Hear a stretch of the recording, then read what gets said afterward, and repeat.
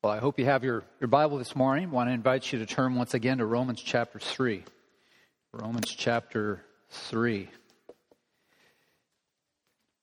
This is, if you are a guest with us this morning, this is the fourth message that we have preached in this little section of Scripture from verse 21 to verse 26. And we are going slowly through this unit of thought because this is such a very important section of Scripture. And so I trust that you, along with me, have been blessed, that you have been encouraged, that you've been strengthened and edified as we walk slowly through these very important and marvelous truths. The title of the message this morning is The Greatest Offering. And as we take time to take a closer look at the greatest offering, I want to have you stand to your feet as we read once again this passage from Romans chapter 3, beginning in verse 21. This is God's word. But now the righteousness of God has been manifested apart from the law, although the law and the prophets bear witness to it. The righteousness of God through faith in Jesus Christ for all who believe. For there is no distinction, for all have sinned and fall short of the glory of God, and are justified by His grace as a gift through the redemption that is in Christ Jesus, whom God put forward as a propitiation by His blood to be received by faith. This was to show God's righteousness, because in His divine forbearance He had passed over former sins. It was to show His righteousness at the present time, so that He might be just and the justifier of the one who has faith in Jesus. Let's pray. Father, we are delighted, we are excited to be together as the family of God. We're excited to learn more about your word, to learn more about your purposes for your people. Lord, as we prepare our hearts to be encouraged, to be challenged this morning, I want to pray for my dear friend Ken Olson as he is preparing to preach here in just a few minutes at his son-in-law's church in Southern Oregon. We ask that you would strengthen him, that you would use him as your intended vessel to encourage the people of God at this church. Lord, I pray that today would be a pivotal day, both for him and for this church family, that the Word of God would shine brightly for each person who has a chance to see it, and also that they would respond favorably to it. We pray the same for each of us this morning, that we would have a face-to-face encounter with the Word of God, that your Holy Spirit would come in power, that you would strengthen us, you would edify us, you would encourage us, and that we would leave better equipped, ready to live the Christian life, all for the glory of God. In Jesus' name, amen. We have learned, as we have labored over this section of Scripture the last 4 weeks, that the greatest need for every person is the righteousness of God. And we have unpacked 4 crucial questions that have helped us to mine the great gospel realities in these verses. I want to remind you of those questions and the answers that we have proposed thus far so that we can get on the same track, as it were. Question number 1, how do we receive the righteousness of God? The answer that we took one message to unpack is found in verse 22. And it is this: we receive the righteousness of God through faith alone. It is not through works, it is not through merit, it is not through money, it is not through time, it is not through possessions. The way we receive the righteousness of God is through faith alone. This is the great message of the Protestant Reformation, that we are not saved by works, that we are not saved by rituals, that we are not saved by any man-made system. We are saved through faith alone. The second question we have examined is, who then can receive the righteousness of God? That is also found in verse 22. And the answer to that question is that the gospel, or the righteousness that is found in Jesus Christ, is available for all peoples. It is available for all peoples. And so this morning, it doesn't matter what your background is. It doesn't matter what your religion is. It doesn't matter what your ethnicity is or your skin color. Your greatest need is the righteousness of God is found in Jesus Christ, and it is yours to receive for the asking today. Question number 3, on what basis then can we receive the righteousness of God? The answer is found in verse 23, and this is where we spent the bulk of our time last week. The answer is simply this: we receive the righteousness of God as a gracious gift in the gospel.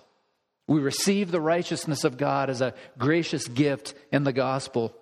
And then there's a fourth question, and we have not yet taken the time to broach the answer, and that is what will occupy our time this morning. The fourth question is, by what means can we receive the righteousness of God? And the answer to this question is found in verses 25 and 26. Read it once again with me.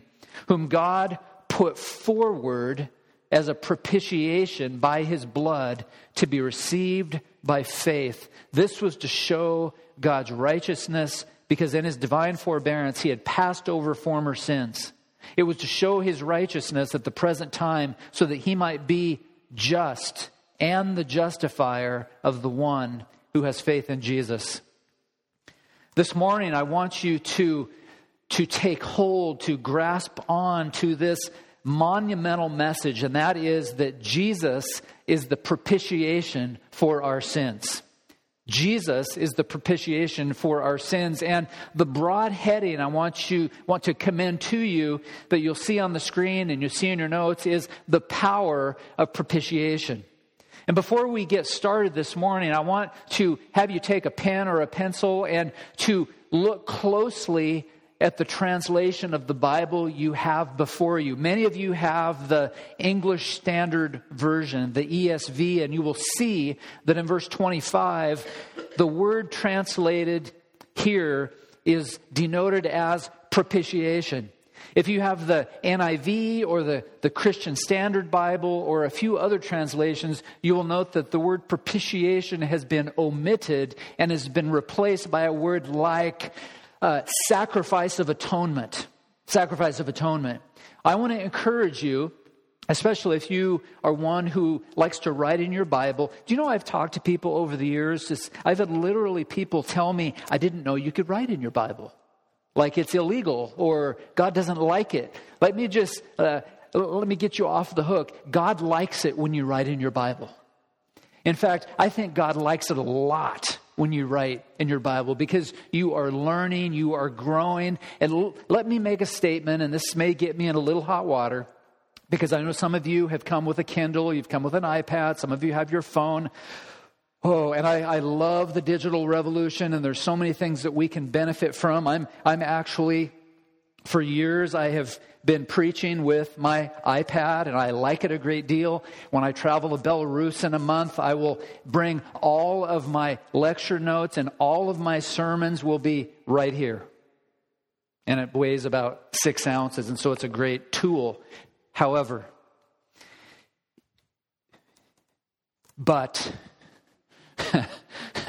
if you use a Kindle, if you use an iPad, if you're using your phone, I want to not make you feel bad, but I want to plead with you. I want to beg you to get in the habit of carrying your Bible, your physical Bible, and studying with your Bible and using your Bible and writing in your Bible. And I know some people, especially younger people in the digital revolution, as it were, will say, but I can make notes in my Kindle. I can type notes. But I would say this, it's not the same.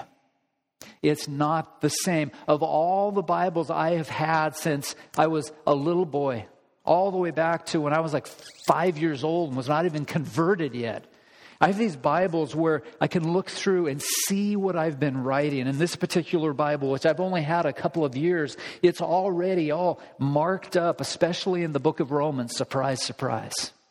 where you learn very important principles in the Christian life when you write in your Bible. One of my dear friends just a few days ago said that he had made a notation in his Bible from a sermon a long time ago. And frankly, he remembered more about the sermon than I did.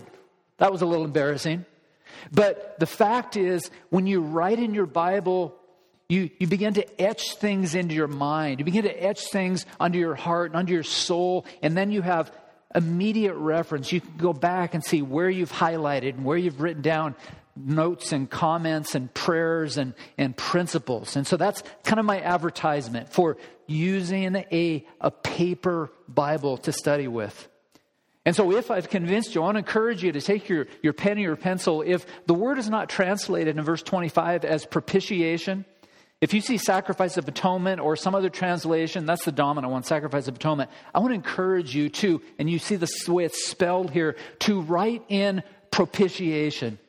Because that's all we're going to talk about today is the power of propitiation. And there are 4 subheadings. You see the first is on the screen now that I want to commend to your attention as we talk about this very, very important word.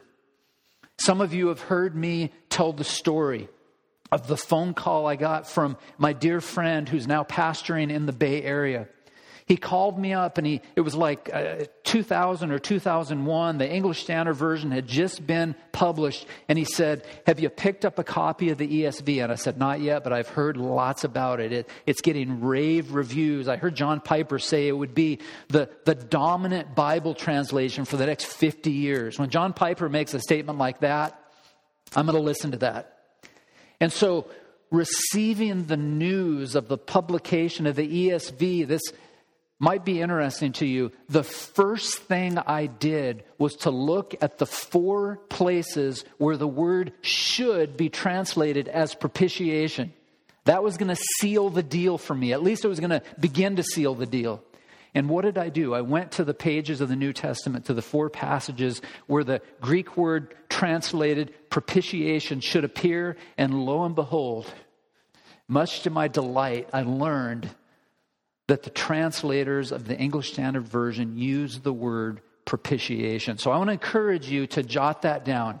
Notice, first of all, the meaning of propitiation. This is not a word that young people are using at the lunch table at school. That would be my guess.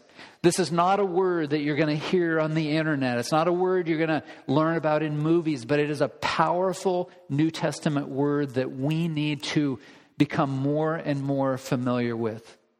And so look with me at the meaning of propitiation. It comes from the Greek word hilasterion. And hilasterion means this. It means the turning away of wrath by an offering. The turning away of wrath by an offering. And the word I want to highlight there is the word wrath. The turning away of wrath. The word translated propitiation means to placate or appease the wrath of God. So this morning we should be excited. We should be elated at the doctrine before us, the doctrine of propitiation. Because what we will learn is that Jesus Christ has cooled down the white-hot wrath of the Father. We will learn this morning that I deserve wrath, that I deserve hell, and that you deserve wrath, and that you deserve hell, and that Jesus Christ, the God-man, stood in my place, and He stood in your place, and He bore the wrath that you and I deserved. We will learn along the way that some people have tried to soften the meaning of the word that is translated propitiation by pointing to a mere forgiveness. They will say that propitiation means that Jesus simply forgives our sins. And that's partially what the word means, but the full meaning of the word suggests the turning away of wrath by an offering. In order for us to understand what this word means and how it is relevant for you and I, we turn to the pages of the Old Testament. And I want to have you turn with me to Exodus chapter 25. To Exodus chapter 25. And we're going to look at this section of Scripture in just a moment. For we will discover in the Old Testament the Greek word translated propitiation, or in the Septuagint, where we find the Greek translation in the Old Testament, it is translated as mercy seat. And that will become important here in a moment. Listen to Hebrews chapter 9, verses 3 to 5. The writer says, behind the second curtain was a second section called the most holy place. We'll read about this in a moment in Exodus. Having the golden altar of incense and the ark of the covenant covered on all sides with gold, in which was the golden urn holding the manna, and Aaron's staff that budded, and the tablets of the covenant. Above it were the cherubim of glory overshadowing the hilasterion, overshadowing the mercy seat, or literally the propitiatory place. Now look with me at Exodus chapter 25, beginning in verse 17, and we see this amazing description before us. You shall make a mercy seat of pure gold. 2 cubits and a half shall be its length, and a cubit and a half its breadth. And you shall make 2 cherubim of gold, of hammered work shall you make them. And the 2 ends of the mercy seat. Make 1 cherub on one end and 1 cherub on the other end. Of one piece with the mercy seat, you shall make the cherubim on its 2 ends.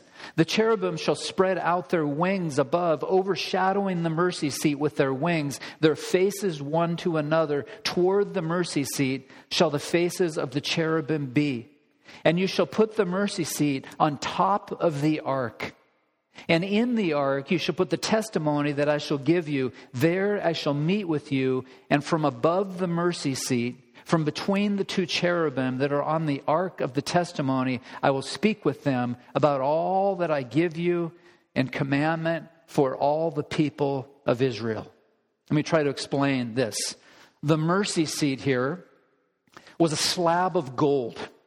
It was a gold that was rectangular in shape and measured approximately 3.5 feet by 2 feet. And it was placed on top of the Ark of the Covenant, and it served as a cover, if you will. And the Ark of the Covenant held the 2 tablets of the law. You remember the law that God gave Moses, which is a visible sign of the invisible God that we serve and the God who was dwelling among the people. On the Day of Atonement, and you may have heard of Yom Kippur, on Yom Kippur, the high priest entered the inner sanctuary where the Ark of the Covenant stood. This is an amazing scene. Incense was burned and the mercy seat was enveloped in smoke. And the blood from the bull was sprinkled on the mercy seat. I heard a pastor not too many years ago say, we need to stop speaking of the blood in the church. It's scaring people. We need to stop speaking of the bloody cross. It's freaking people out. Listen, were it not for the bloody cross, we would all go to hell. We need to learn about the blood of Jesus. We need to learn about the sacrifice that Christ wrought on the cross. And so the blood from the bull was sprinkled on the mercy seat, which was symbolic of God's mercy.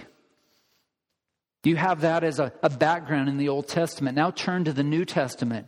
In the New Testament, we find that God Himself provides the means of removing the wrath. And the only way this is accomplished is through the substitute, Jesus Christ. There is a movement, and I have addressed this before, both from the pulpit and in Veritas and in Iron Man and even in personal conversations. There is a movement afoot, and it's been alive and well for many years now, where some are casting aside their belief in the penal substitutionary atonement of the Lord Jesus Christ. And we don't have time this morning to look at all the various theories that have replaced penal substitutionary atonement, but let me say it like this in the time that we have. When we lose the penal substitutionary atonement of Jesus Christ, we don't just lose a subpoint in theology. Those who would throw away penal substitutionary atonement, it's not just a minor peccadillo. It is a major deviation away from the gospel of Jesus Christ. In fact, it's not just a major deviation, it is a major repudiation of the gospel of Jesus Christ. Simply put, we need a substitute. We need a substitute. Look with me at Hebrews chapter 2. In Hebrews chapter 2, there's something I don't want you to miss, where the writer says in verse 17, therefore, he, that is Jesus Christ, the second member of the Godhead, he had to be made like his brothers in every respect. That's you and I. So that he might become a merciful and a faithful high priest in the service of God to make propitiation for the sins of the people. And so this is one we cannot gloss over, because Jesus himself is our propitiation, the mercy seat, as he satisfies the righteous demands of the law, and as we will discover here in a moment, as he cools down 10,000 degrees of white-hot anger. I've had people over the years, I remember one situation where someone came to me and they said, we're tired of hearing about 10,000 degrees of wrath. Enough. And I very insensitively said, well, maybe we should change it to 20,000 degrees. Because the fact is, there isn't a number that could match the severity of God's holy wrath. Jesus himself cools down the wrath of God the Father. John Owen, the great Puritan writer, in his book Communion with God, says, in Christ, God has shown his righteousness. We could just stop right there and think about that. We're going to see it later in the context, and we'll discover more next week, that in Christ, God has shown us his righteousness. You want to know what God is like? Just look at Jesus. You want to know about the attributes of God? Just look at Jesus. How does God respond to people? Just look at Jesus. And so Owen continues. He says he showed that it was impossible for his justice to be turned away from sinners without propitiation. A victim who would suffer in the place of sinners, so satisfying divine justice and so turning away God's wrath on sinners. Do I hear an amen for that? That Jesus Christ is my propitiation, and he is your propitiation if you're believing in his sacrificial work on the cross. Back in Romans chapter 3, verse 25. In our passage, I want you to once again notice the emphasis, as I mentioned earlier, that is placed on the blood of Jesus, whom God, Paul says, put forward as a propitiation by his blood. John Owen continues, but God required that his law be fulfilled, his justice satisfied, and his wrath propitiated for sin. Nothing less than the death of his Son could fulfill these requirements. And so if we would learn the real truth about sin, Owen says, we must look at Christ crucified. Apart from the cross of Christ, once again, we would endure eternity in hell forever and ever and ever. This is the meaning of propitiation. But I want to move forward and have you look with me at the mandate of propitiation. We have hinted at this mandate, especially in these citations from John Owen. Verse 25, we learn two very important things. We notice that God put Jesus forward as a propitiation. In other words, this was a very public offering. Now, the title of the sermon this morning is It's the Greatest Offering, but it's not only a great offering and the greatest offering, it was a public offering.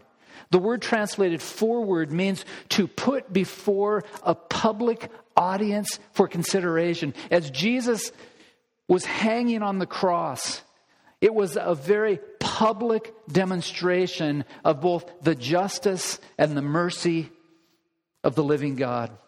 The Lord Jesus Christ was presented on the cross for all the world to see. And then secondly, I want you to see that this is an offering that was initiated by God the Father. This is an offering that was God's idea. John MacArthur wisely says, propitiation always refers to the work of God, not man. Man is utterly incapable of satisfying God's justice except by spending eternity in hell. You see, that's the only thing that we can accomplish, is to go to hell. We have nothing to offer. We come to the cross with empty hands. We come to the cross penniless. We come to the cross as beggars. We come to the cross asking for God to be merciful. Move with me to the motive of propitiation. And I want to share three things here, three very important truths that concern the motive of propitiation. The first is, we've already hinted at it, and that is that Jesus absorbs the wrath of God. Some of you are experts at putting word pictures together, and I must confess to you that this is how I remember the doctrine of propitiation. First of all, Jesus absorbs the wrath of God. If you think about, if you're a right-brained person, Jessica, you're a right-brained person, right? Thumbs up. You think of this. If you're a right-brained person, when you think of propitiation, think of a great big sponge. Jesus absorbs the wrath of God. In the Old Testament, the wrath of God is referred to at least 585 times. Yet what I hear in many books that I read and conversations that I have is that the wrath of God is a concept that people don't want to pay attention to, and some people want to sideline altogether. But the wrath of God is a prominent theme in Scripture. In the New Testament, wrath is translated as anger or vengeance or indignation. The word literally means, the word in the Greek means anger exhibited in punishment. It was A.W. Tozer in his great book, The Attributes of God, who said this about the wrath of God. He says, it is his eternal detestation of all unrighteousness. It is the holiness of God stirred into activity against sin. It is the moving cause of that just sentence which he passes upon evildoers. Listen to what Tozer says. He says, God is angry against sin because he is rebelling against his authority. That is, man is rebelling against his authority, a wrong done to his inviolable sovereignty. Listen to these words from John Stott, who said, if God's wrath is his steady, unrelenting, unremitting, uncompromising antagonism to evil in all its forms and manifestations. May I say this? God hates sin with a holy passion. God will not tolerate sin. God will not whitewash sin. God will not just ignore sin. God will not turn his back on sin. He deals with sin.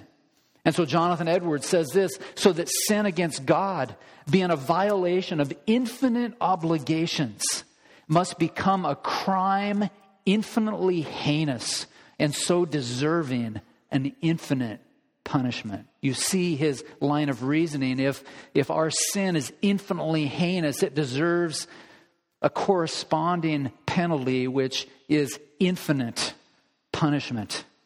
Hold your finger in Romans chapter 3 and go back to review in Romans chapter 1 at verse 18, where Paul describes this wrath of God in clear and vivid terms. He says, for the wrath of God is revealed from heaven against all ungodliness and unrighteousness of men who by their unrighteousness suppress the truth. May I just share with you a little bit of the window into my soul?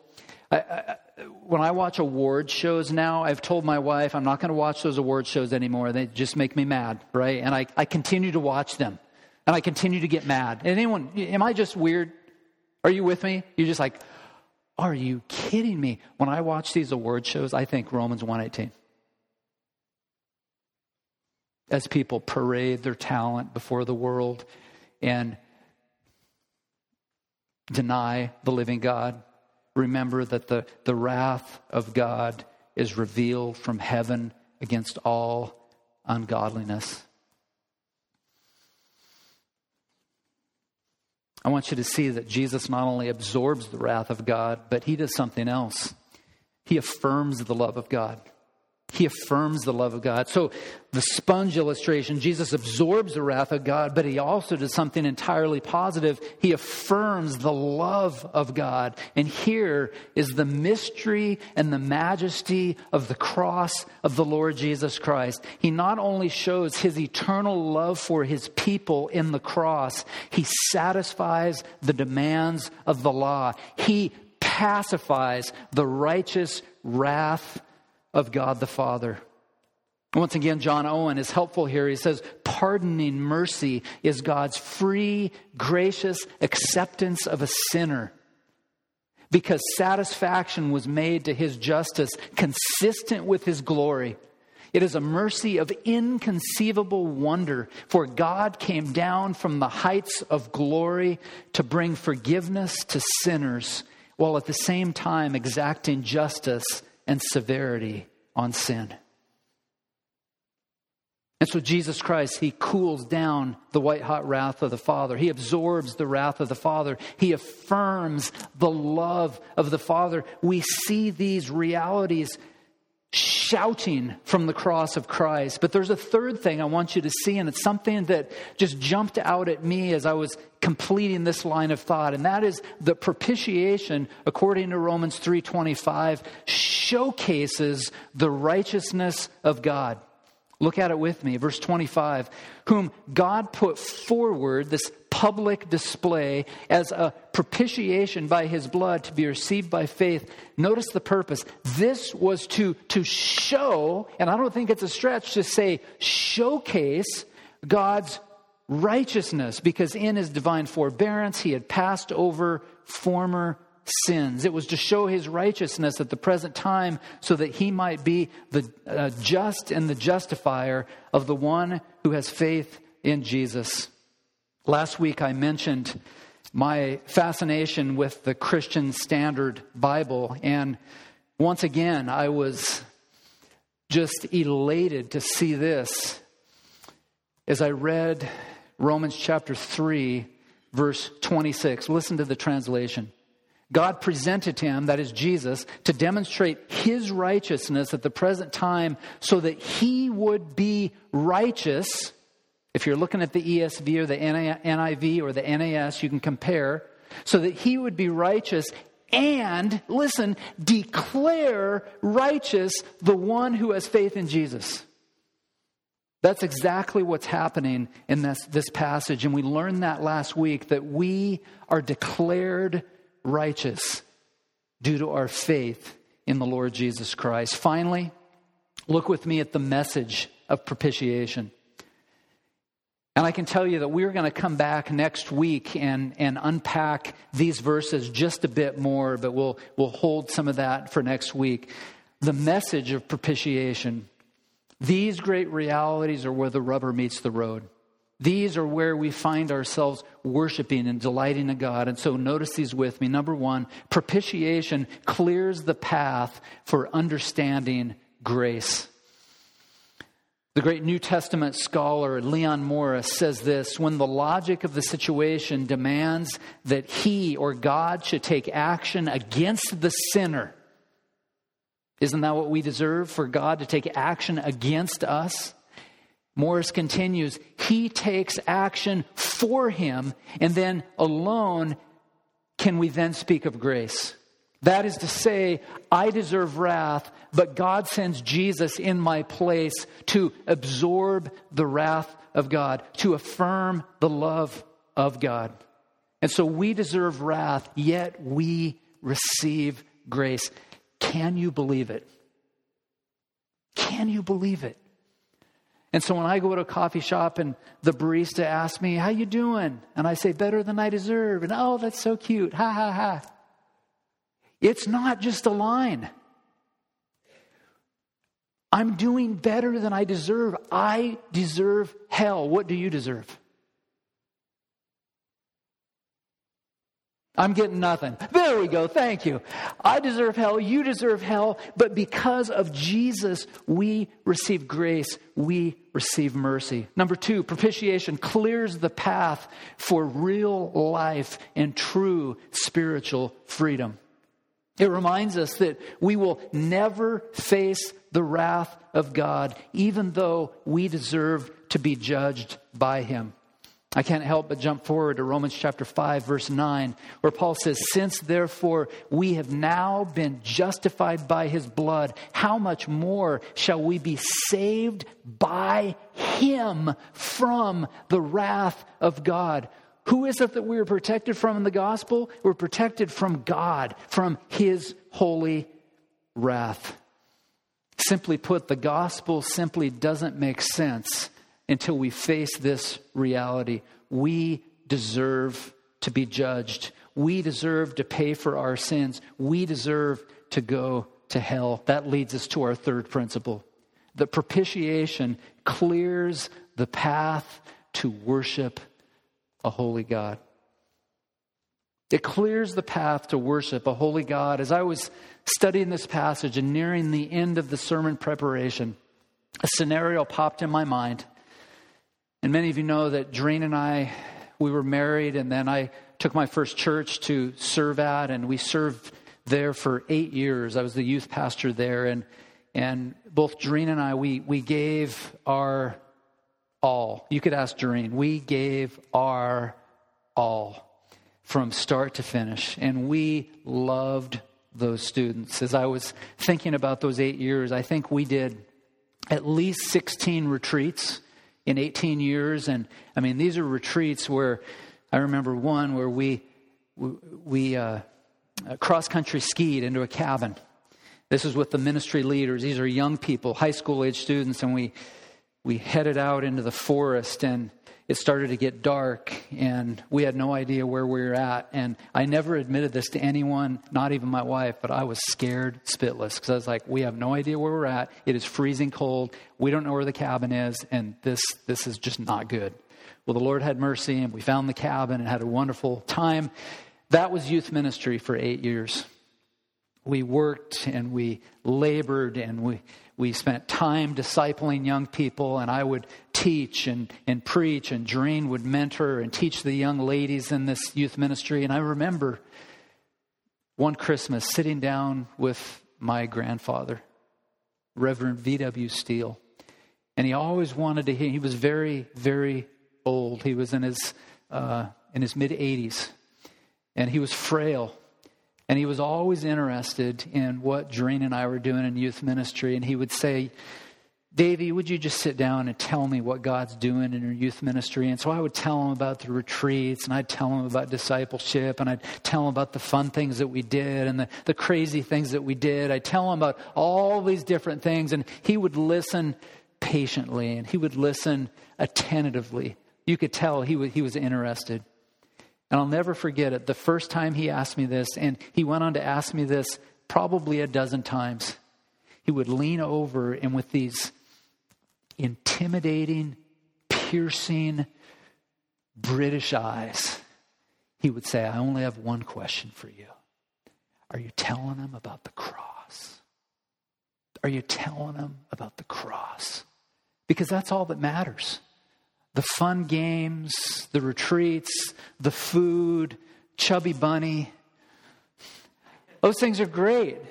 But what really matters is, according to my grandfather, are you telling him about the cross? And I would tell him, yes, Grandpa, I'm telling him about the cross. And I need to tell him more about the cross. And he would say, yes, you do. You need to tell him more about the cross.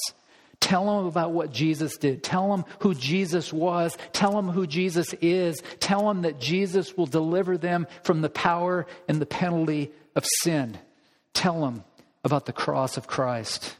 And so it is true, Jesus' sacrificial death on the cross, whom God put forward as a propitiation by his blood, was by far the greatest offering that human history has ever seen. Jesus' sacrificial death is our means of receiving the righteousness of God. I'll put it like this: no substitutionary atonement, no salvation. No penal substitutionary atonement where Jesus bears the penalty for my sin and yours. We will rightly spend the rest of eternity in hell because we will bear the weight of our own sins. I should probably tell you that this message is very countercultural. This is very countercultural, and I must confess that as I'm preaching this very strong and convicting message this morning, in the back of my mind, I think, I wonder how long they'll let me preach like this. I wonder. And I should tell you this, that if the day were to ever come where the elders would say, no, you need to tone it down, guess what? Bye-bye. But that'll never happen.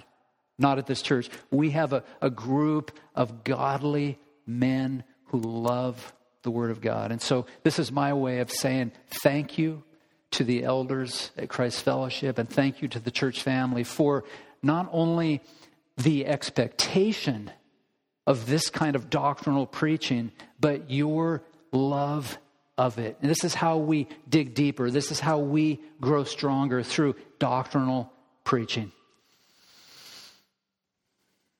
We've been learning in the book of Romans about the gift that must be received by faith, the gift of righteousness that Paul says must be received by faith. And it's the greatest offering we've discovered this morning must be received by faith. But there's a challenge for those who are not yet Christians. The only way that you will ever be forgiven is to receive this great offering of Jesus by faith. The only way that you'll ever be right with God is by faith alone. The only way you'll ever be forgiven by a holy God is by faith alone. The only way your guilt will be dealt with is at the cross of Jesus Christ, nothing more and nothing less. My friend Bruce Ware said this: remove the guilt and you remove the just basis for bondage. You see, we are a people who need to have our guilt removed. We need to have the bondage removed, and the only way that can be done is by turning to the Lord Jesus Christ. And so here's the big question this morning: have you received the greatest offering? Have you acknowledged that you have committed the sin of cosmic treason, that you have spurned the holy God of the universe, that you have lived for yourself? And this is where I think like Charles Haddon Spurgeon, where he would plead with people. He would beg with people. I plead with you. I beg with you to turn from your sin and turn to the Lord Jesus Christ. I shared this morning in Veritas that in the Republic of Belarus, the language of becoming a Christian, the language of I accepted Jesus into my heart is not a part of the theological landscape. They just don't say it. When a person becomes a Christian in the Republic of Belarus, they simply say this: I repented. I repented. We need to be numbered among those who repent of our sin and believe in the name of the Lord Jesus Christ, thus receiving the greatest gift we could ever desire. For the vast number of you who are followers of the Lord Jesus Christ, Romans chapter 3, verses 21 to 26 reveals the multifaceted, beautiful diamond of the gospel. And as we learned in recent weeks, the theme of 2020 at Christ Fellowship is digging deeper and growing stronger. So I want to encourage you to do just that. It's a theme that you're going to hear about a lot, not only from this pulpit, but in your classrooms, in your small groups, and in your personal conversations. I want you to encourage one another. Are you digging deeper? Are you growing stronger? How? By learning about the gospel. by learning about the gospel. Spence, if I were to ask Spence, have you learned all there is to learn about the gospel? I know exactly what he'd say. Nope, there's still much more to learn. There's much more to learn. It doesn't matter how young you are or how old you are. There's still more to learn about the gospel. And so I want to encourage you to delight in the gospel, to cherish the gospel, to pose questions about the gospel, to apply the gospel, to live the gospel, to proclaim the gospel. My wife and I received a letter in the mail yesterday from one of the deans at Colorado Christian University, and the question was proposed by Lee Strobel, the author of The Case for Christ. And the question was posed, it's an interesting one, who will be the next Billy Graham?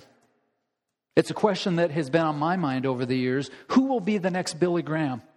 Or who will be the next Luis Palau, the Billy Graham of Latin America? And the answer, according to Strobel, is this. The next Billy Graham is a vast number of people, young people especially, who are equipped in the Christian faith to share the gospel of the Lord Jesus Christ. That's the next Billy Graham.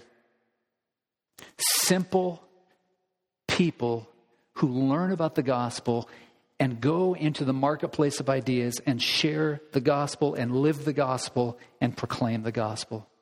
And so may the watching world see a difference at Christ Fellowship. May they see us digging deeper and growing stronger. It's much deeper and much more intense than a bookmark and a logo on a coffee cup. May they see us living that reality, that we have a desire to dig deeper and grow stronger. May they see us delighting in our Savior.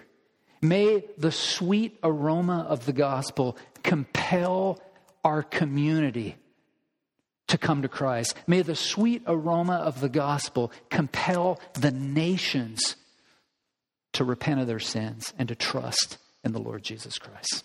Let's pray. Father, thank you for the multifaceted diamond of the gospel that we have been exploring over the course of the last month. Lord, I pray that we would both see the gospel and that we would savor the gospel, that it would lead us to an unhindered worship.